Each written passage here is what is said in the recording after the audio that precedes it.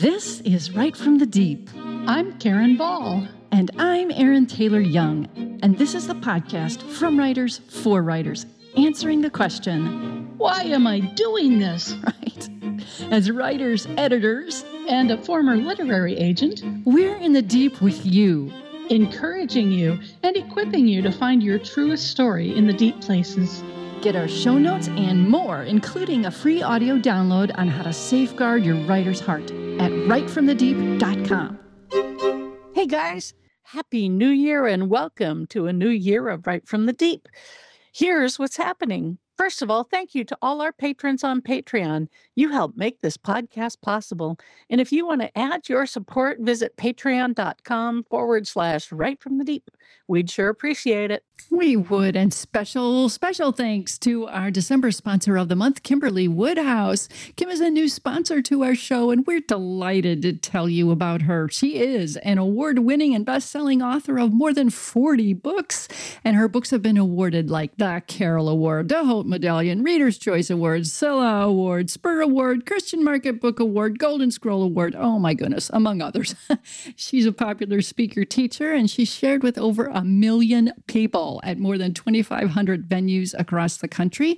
And her latest book is The Secrets Beneath, and that's a Christian historical romance published by Bethany House. And we'll link to that in the show notes so you can check it out, or you can also connect with Kim at her website, KimberlyWoodhouse.com. That's KimberlyWoodhouse.com. And it's my turn for a wonder. And Dawn and I lost our 14-year-old Kirby, our corgi, to cancer about a month ago. And so we were looking for a new corgi, and I was looking through shelters for corgis or corgi mixes. And we saw a little guy that we really liked the looks of him. So when we set up to go and see him, I prayed because it's so important that we have the right dog for us and that we're the right people for the dog. And I prayed and I asked God to make it clear that this was the right dog for us and we were the right people for him. Well, on the description on the website, it said that he was a little growly when he was handled. So I wasn't sure if that meant he was aggressive or just scared being in the shelter environment. So we went and they brought him out, and I was sitting on a little bench and they brought him over and I picked him up and he just pressed himself against me, put his little doggy arms around my neck and gave me kisses and kisses and kisses. The guy at the shelter said, wow, he really is taken to you. And so that was very clearly an answer to prayer. He's been with us for a little over a week now, and he just fits into our family perfect. We're doing some training with him, but Little Rascal is a Corgi Boston Terrier mix, and we love him, and that's my wonder. Aww. And now, here's the show. Hello, listeners, and welcome. Guess what? It's a new year. And it's a time when many people take stock and evaluate the last year, or they think about the coming year. And so we want to ask you, what do you hope for this year? At Right from the Deep, our hope and prayer for us and for you is that we'd all grow and deepen in our relationship with God and in our intimacy with Him. And toward that end, we have started a series. We started it last year on activities or practices, basically, to deepen our relationship with God. And we said in that previous podcast that some people call these practices spiritual disciplines, but we don't necessarily want to think of them that way. They're not disciplines for discipline's sake. We're not doing hard things just to make ourselves spiritual. Right. These are activities that are all about spiritual growth. They're about tightening our connection to God and flourishing in our relationship with Him. So we want to continually grow in our conformity to Christ and in our role as His witnesses. So today we want to talk about the practice of silence. Now, maybe you've had a very busy holiday season and silence is something you'd welcome right now. Or maybe the never-ending cycle of busyness has restarted after holiday break and silence feels like kind of an impossibility. Yeah. Or maybe you miss the sounds and festivities of family and friends and celebrations, and you wish it wasn't so silent right now. Right. So whatever your situation, we want to give some thoughts and ideas of the good that could come from silence, about how and why you'd want to nurture and establish this in your daily life. So first, let's talk about what silence is. You know, our friend, good old Merriam-Webster, has several definitions, but the first one we want to talk about is the absence of sound or noise, as in stillness. Now, when you think about it, true silence, the absence of all noise, is pretty hard to come by in our world today. There's an abundance of mechanical sounds like cars, washing machines, office printers, lawnmowers, and on and on and on. And there's a plethora of technology noise, beeps, whooshes, dings, rings. I mean, you can't get away from them. There's entertainment noise, TV shows, music, social media, videos, news broadcasts, and so on and so on and so on. Right. And there's even natural noise. The birds, rain, wind, cicadas, where I live, they're loud. Waves, if you're by the ocean. Some people may never have experienced total silence. So even just wrapping our minds around it might be difficult for some of us. It's no wonder then that silence can actually make us uncomfortable. Author Dallas Willard, in his book, The Spirit of the Disciplines, has this to say, quote, "Noise comforts us in some curious way. In fact, we find complete silence shocking because it leaves the impression that nothing is happening.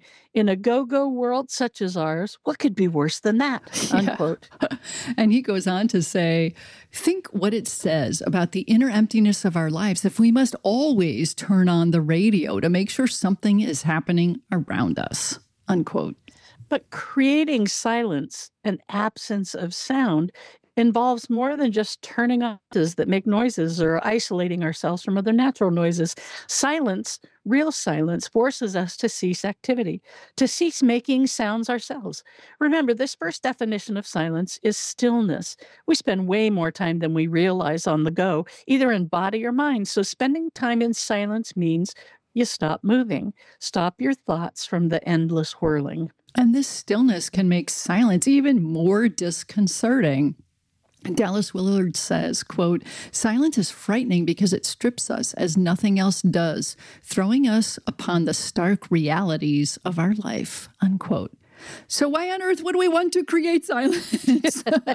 What are the benefits of this disconcerting, possibly even frightening activity? Well, let me tell you. First, it promotes awareness.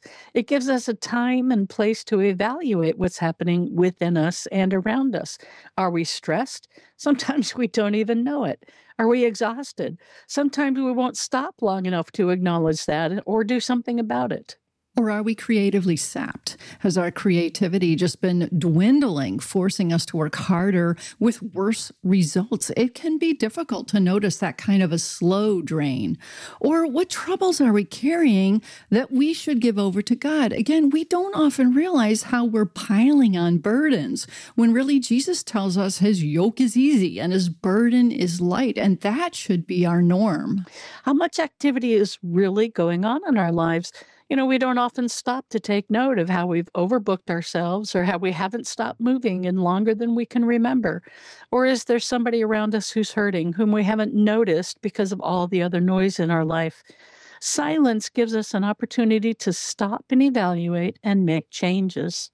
Another benefit of silence, of stillness, is that it strips away the world and leaves us only with God. It gives us time to relish and acknowledge a simple, quiet connection with God. God is the only one who can fill our deepest longing and desire. Like he put that in us on purpose. Think about it. Acts 17:25 tells us he himself gives everyone life and breath and everything else.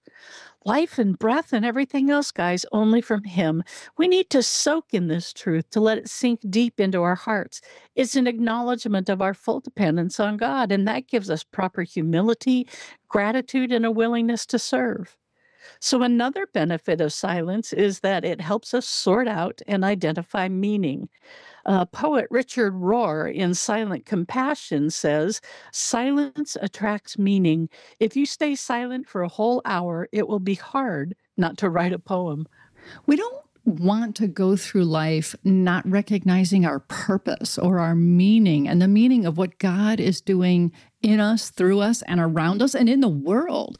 We're here for God's glory. So to recognize his value, to worship and adore him, that's why we're here. And our meaning and purpose come from him. And if we don't take time to stop and recognize that, we're missing out on his design for us. So we've talked about silence as stillness, but let's turn to another definition of silence. Merriam says silence also is forbearance from speech or noise, muteness. Well, the first thing we want to focus on with this definition is ceasing to talk. This can be very difficult for some of us, myself especially. Why? I mean, sometimes the reason we talk so much is because we don't like silence. We find it awkward. So we talk and talk and talk and talk in an effort to fill the empty space. Sometimes the reason we talk so much is because we're too self-focused to stop talking. And I'm sorry to have to say that about us, but it's more and more true. Our culture is me-focused. The pursuit of self-satisfaction is not just normal, you guys. It is expected and celebrated as our right. We don't need to listen because our thoughts and our opinions matter most to us. Well, here's what the Bible says about that in Proverbs 18:2. Fools find no pleasure in understanding, but delight in airing their own opinions. I love Proverbs. You know, sometimes we talk too much because we simply don't like to listen. But also, as we become more and more a product of our culture, sometimes we don't listen because we don't know how.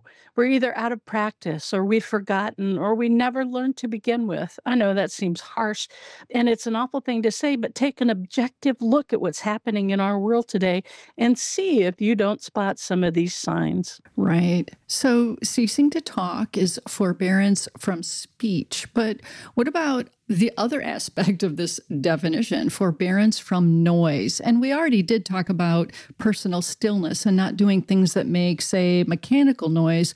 So what we mean in this definition of forbearance from noise is avoiding things like clamor, babble, grumbling, and piling on of pointless arguments. These things show up especially in arenas like social media and email.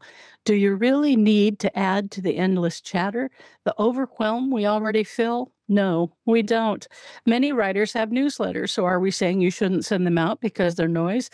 Not exactly, but what we are saying is that you need to take a good look at the content you put out.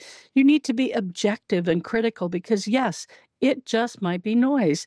If it is noise, either change it so it's communication that truly matters or just don't send it out. There's nothing wrong with telling your readers that you're only going to send letters when there's news for them.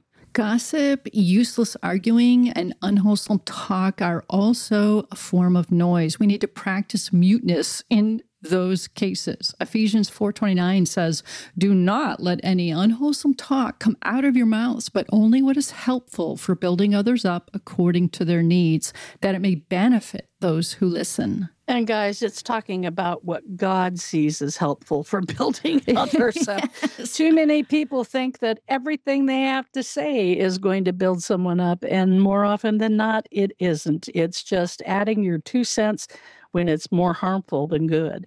James 1:26 is a pretty scathing pronouncement about our ability or lack thereof to control our tongue. Those who consider themselves religious and yet do not keep a tight rein on their tongues deceive themselves, and their religion is worthless. Ouch. Yeah. And Titus 3:9 tells us, "But avoid foolish controversies and genealogies and arguments and quarrels about the law, because those are unprofitable and useless." Now, in those days, they quarreled about the law and things like that, but I think we can strongly consider applying this same notion to arguments about things like, say, politics today. Oh, absolutely. So what are the benefits of not talking or not making noise? Well, the first benefit and the most important is we learn how to listen. When we're forced to cease talking or when we make ourselves cease talking, there's room for someone else to speak. That's a crucial first step to listening. We need to just shut our traps and be silent. And if we're not talking, that helps us interrupt our own self-focus, which will increase our capacity to actually listen to whoever is talking. Focus on what someone else is saying instead of thinking about your response all through their comments. Right. And the next step is to ask the Holy Spirit for help in truly doing that and in paying attention to what we hear and to focus on listening, as Karen said, and on considering what someone else is saying, on empathizing and learning rather than just sitting there looking like we're listening when really we're formulating our own response. So listening turns into another amazing benefit of silence. We gain understanding and insight. We've had flood alerts here in Washington, where I live, and I've never been through floods before. The only flood we've been through was in Illinois. It was a 100-year flood, and I was actually in LA at the time. So I wasn't quite sure what I was supposed to do. So I contacted a neighbor who came and explained to me what you're supposed to do if the flood alert goes off, the alarm. And I told him knowledge is power.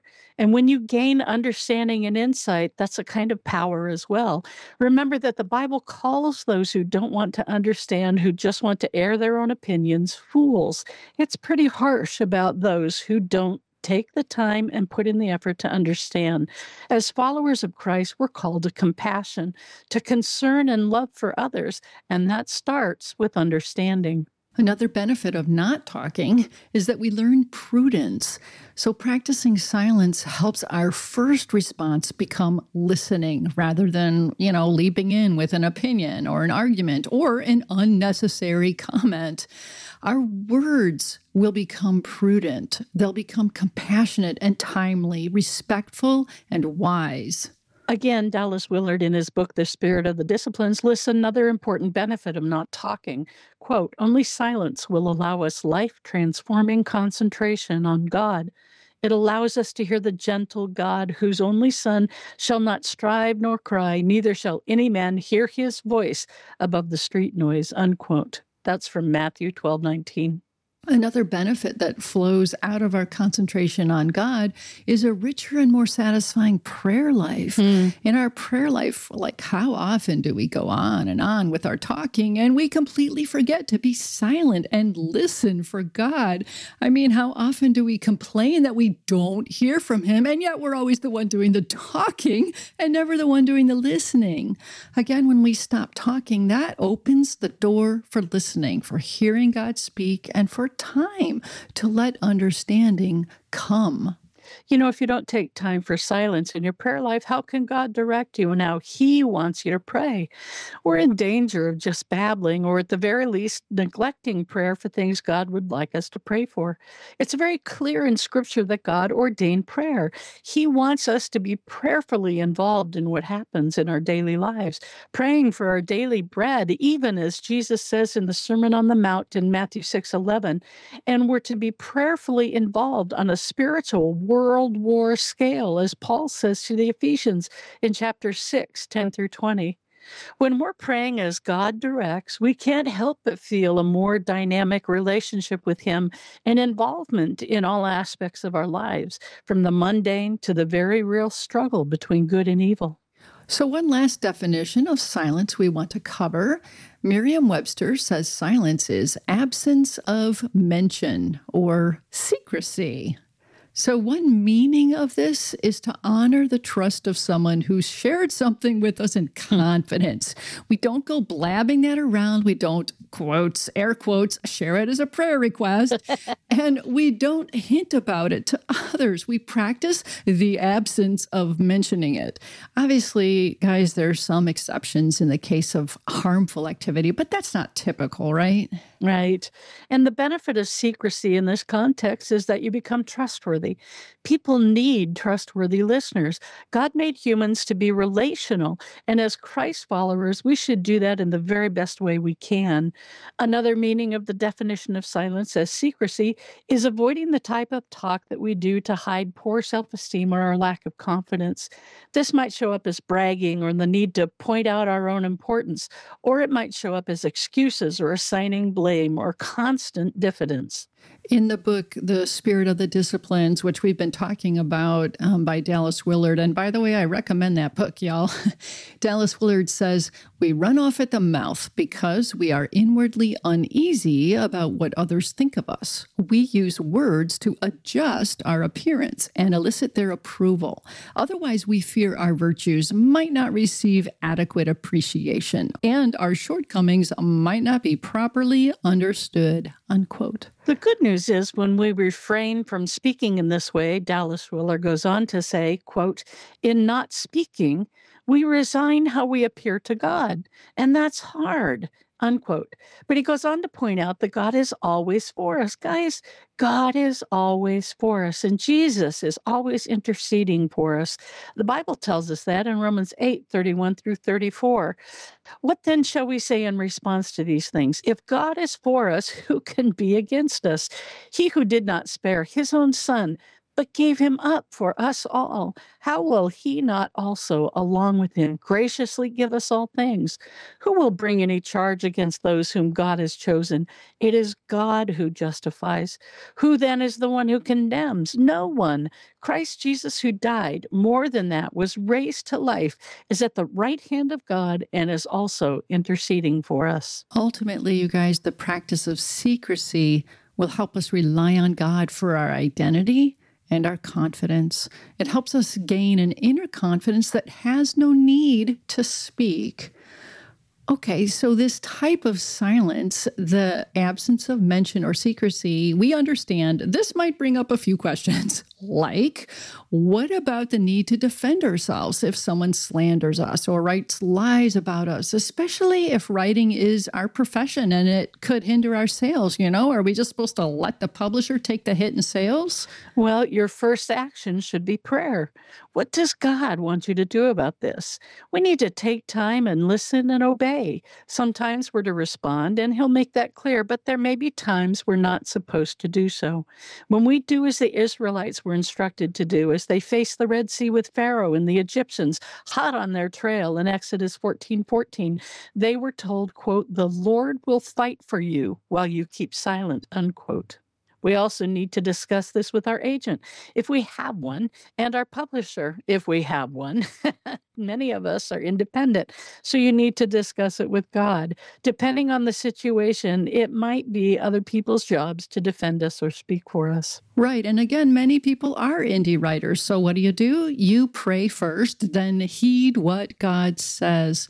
And also, let's just bear in mind that responding to bad reviews is never a good idea, because that's a case where we just need to let God be in charge. That person didn't like our writing, and they may even have a malicious attitude. That's true. But we need to let that go when we see that in reviews. So how do we practice an absence of mention in light of the need to market our books? You got to make sure you know what your motives are. Is your marketing about boosting your self-confidence? Is it about proving something through sales? Or is it stemming from a task God has given you to spread the message he gave you for his glory? Ask yourself, whose glory am I working for? Using endorsements from others is another way to market without directly tooting your own horn, so to speak. Right. And the bottom line is that marketing should come from a desire to serve rather than a desire to profit, even though making a profit is not wrong. Supporting your family is not wrong. But guys, people want to read. They want entertainment. They want hope. They want answers to problems. And it is okay to help them find that. It's okay to serve others and be paid for it. What you want to avoid is believing that you're the one ultimately in charge of making readers buy your books. Now, that's what God does. Okay, we've talked about silence and what it is and what the benefits are of this practice, but how on earth can we make it happen in this noisy world? First, we need to be willing to face it. Like solitude, which we talked about in a previous episode, the discomfort or the difficulty of silence may make us shy away from it. We may need to force ourselves, but ask God for help. He'll give it to you. Right. And start with short periods, even as little as, 15 seconds, 30 seconds. You would be surprised how long that can feel like, but then you can gradually build up to more time of silence. And incorporate silence into your prayer time. Every time you pray, start with silence, quieting yourself, even if you're just meaning to pray a brief prayer before a meal or for something you just got an email about or whatever it is. As you go to God in more extended times of prayer, incorporate longer periods of silence or several periods.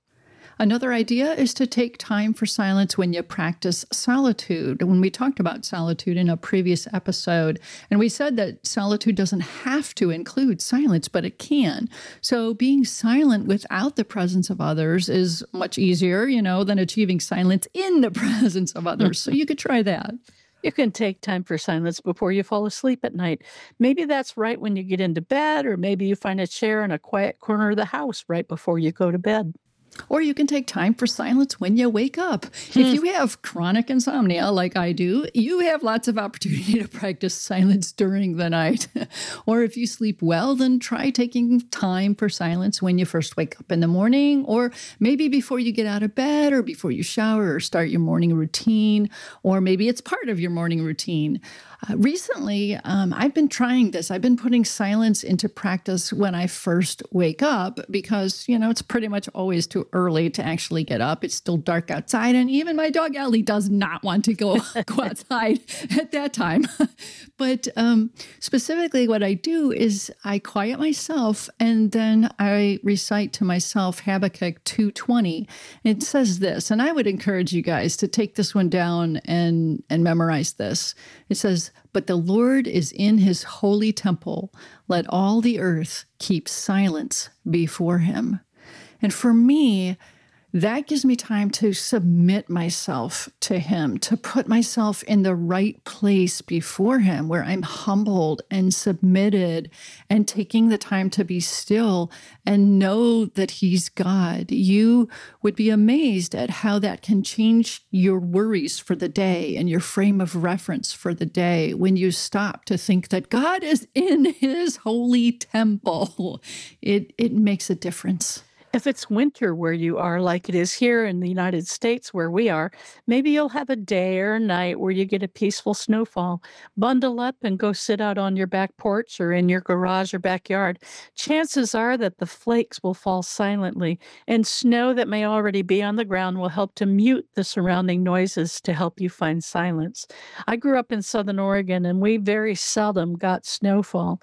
But when I went to college in Illinois, boy, howdy, they got snowfall like crazy.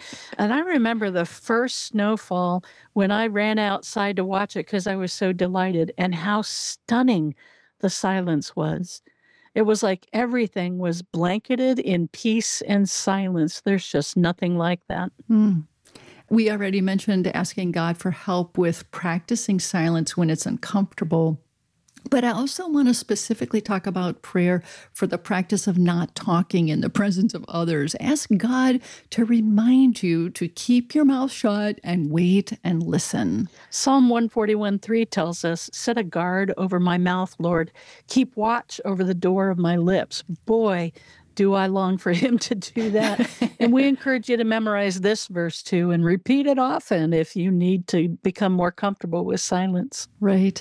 And don't give up, guys, if you can't find true silence. Like we said, in our world, it isn't always possible. Personally, I have tinnitus, so there is no longer any such thing as true silence for me because there's always a ringing. But I can't let that stop me from practicing as much silence in all the other ways that we talked about as I can. So, silence as a spiritual discipline or as truly a gift from God. Silence as a way to learn more about ourselves and others in Him.